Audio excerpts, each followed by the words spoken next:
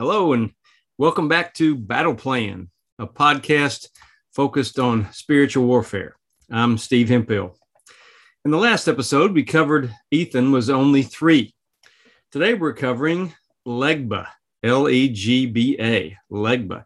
I mentioned in episode 33, Grandma, there are big mad men out there, that Satan is after our children. And this is yet another prime example of that.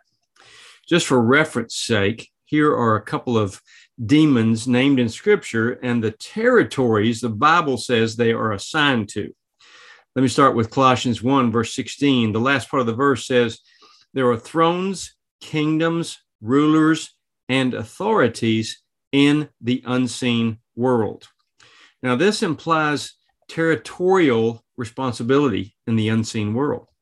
Lord, I praise you as creator of all the kingdoms, even the unseen ones. I know that some have followed Satan in rebellion against you and no longer obey you. Help me not to follow their rebellious ways. Help me to recognize their schemes and plans against me, Lord, and help me to stay loyal to you in all your commands in my daily walk. In Jesus' name. Now, we're going to discuss many demons named in Scripture in a future episode, including their territories that the Bible says each demon was in charge of. But for now, here are just a couple. When the leading citizens who lived in the Tower of Shechem heard what had happened, they ran and hid in the temple of Baal-berith, Judges 9:46 NLT. So the city of Shechem worshiped the god, little g, Baal-berith. 1 Samuel 5:1 and 2 NLT says, after the Philistines captured the ark of God, they took it from the battleground at Ebenezer to the town of Ashdod. They carried the ark of God into the temple of Dagon and placed it beside an idol of Dagon. Now, this was a common practice in this time period. If you conquered another people and you captured some of their holy objects for their God, you would bring them and give them as an offering to your God in your temple. So the Philistine people worship the god, little g god, Dagon, D-A-G-O-N. And we're going to discuss Dagon more in a future episode and what happened when the Philistines took the ark into the Dagon temple.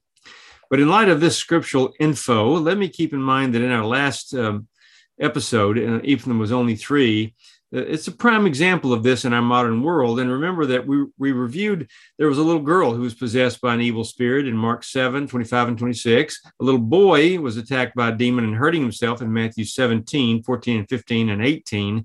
And another boy was unable to speak and had seizures in Mark 9:17 and 18. So a demon can possess a little child, and these children were in Christian homes.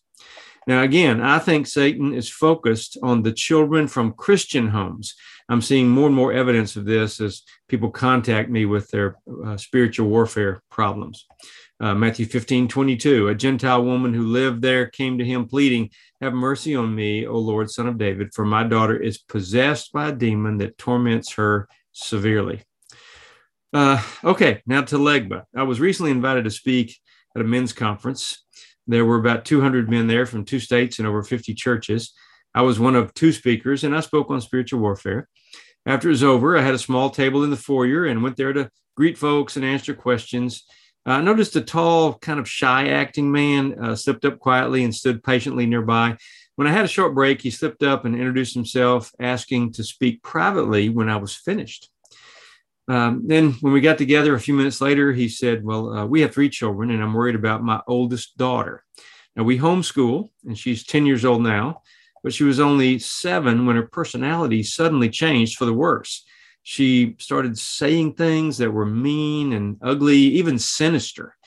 She might say to her brother, I'm going to take a knife and cut you. And to her sister, I'm going to burn you, or I'm going to make you bleed. She even once said, I'm going to kill you.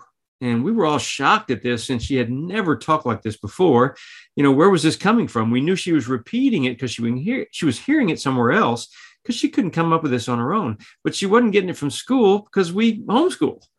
So we sat her down and began to question her. And it took a lot of time and patience and focused questioning. But she finally admitted she heard those words from Legba.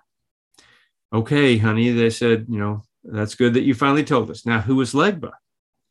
And again, it took some time, but she finally explained that Legba was the one who came and sat at the foot of her bed every night and watched her while she slept. Obviously, they were shocked and horrified. It was demonic. We didn't know who to tell, they said, or even more important, they didn't know what to do. Wouldn't people think they were crazy? Things steadily got worse and worse, and ultimately they became desperate. They felt unqualified to remedy this situation and finally decided to share the problem with their preacher, with the stipulation that he would tell no one else without their permission. He was very kind and understanding, and he had just read one of my books on spiritual warfare. And so he went over and he prayed with their daughter about this whole situation. And he said, things definitely got a lot better after he came and prayed. And that was about 3 years ago when she was 7. But there are still times when we're worried about her. There are still problems, and it seems to get worse, badly worse at sometimes. He said, I loved your idea of staking the home, but I just don't have $15 right now. And I said, well, then here, they're free. I handed him a set and said, let me know how this goes. I thought a lot about this little girl and the situation with Legba on my return trip home that night. Children are innocent and trusting and inquisitive. I wondered what the girl thought or said when she saw someone or something at the foot of her bed the first time. How do children usually respond? She might sit up and say, what's your name? And maybe the demon responded in an effort to gain her trust, my name's Legba, honey. What's yours? I don't know if that's how it happened, but maybe it did. I went on home Sunday afternoon, went to bed early. I was tired after a long weekend, but I woke suddenly in the middle of the night and sat up in bed. This had never happened to me before. I thought I'd been dreaming, and then I realized that I needed to call the little girl's father and get him to ask her 3 questions. But I was sleepy and tired from the weekend, and so I'd never done this before. But I said, Lord, I'm really tired. I promise I'll do this tomorrow if you'll just remind me, okay? Looking back, I can't believe I did that. After feeling his release, I lay back and went to sleep again. Next morning, when I woke up, I didn't remember this at all. I didn't remember this conversation with God. I ate breakfast, went straight to the hospital. I had a friend having surgery, and I had a reminder in my phone to remind me of that to go by. I prayed with them, and I sat in the waiting room with the family and friends waiting for the report from the doctor. I was there most of the morning, and my friend's prognosis turned out to be excellent. So we were all happy and relieved. And so when I finally got home and sat down at my computer, it was about noon. And I'd no sooner sat down than I immediately remembered my dream. And I felt a sense of urgency to call the father and get him to ask the girl those 3 questions. But I really couldn't quite remember the 3 questions. I guess God remembered to remind me about this. And so I reached for a blank piece of paper and I said out loud, I said, okay, Lord, what were those questions again? And they came right to me. 1, did Legba touch her? 2, did Legba give her anything? And 3, did Legba introduce her to anyone?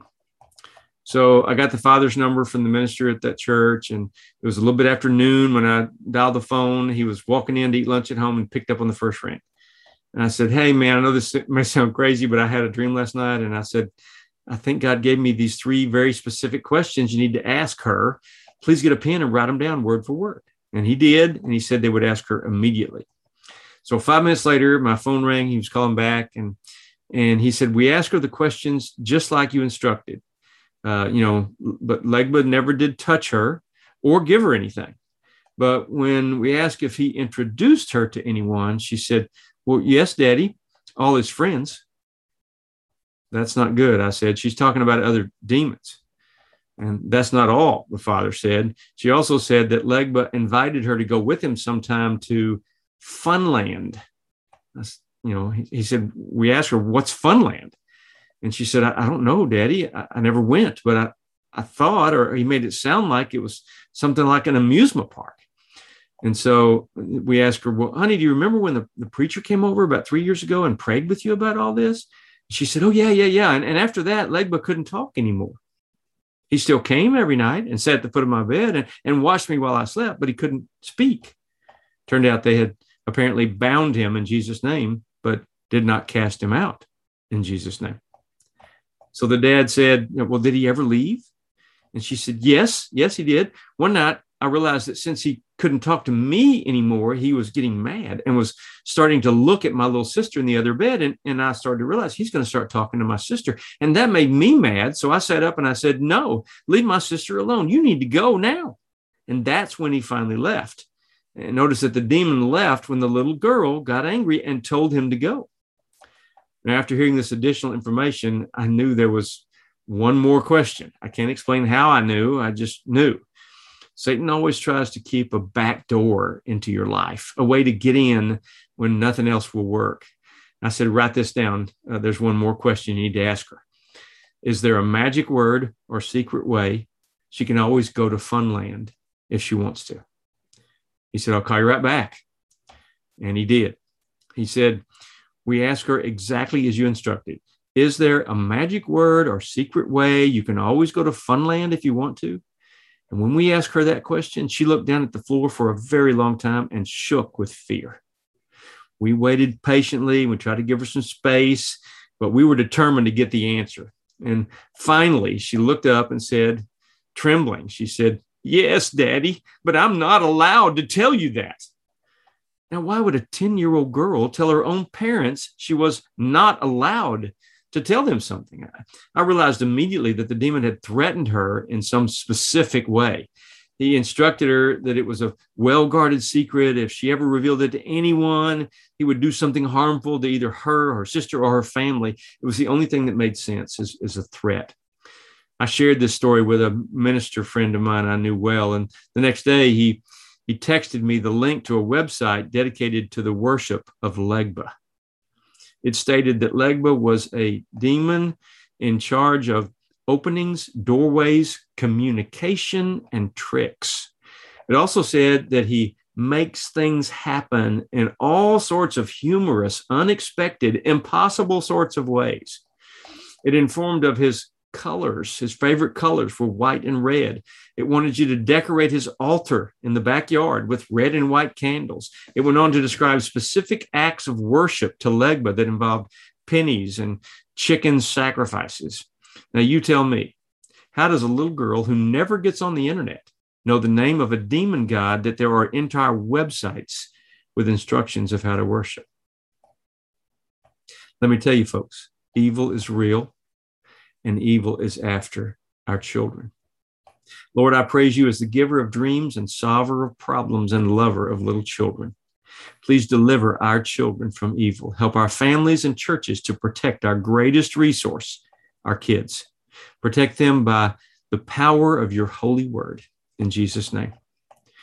Now, let me give you just a couple of Bible-based thoughts based on this event.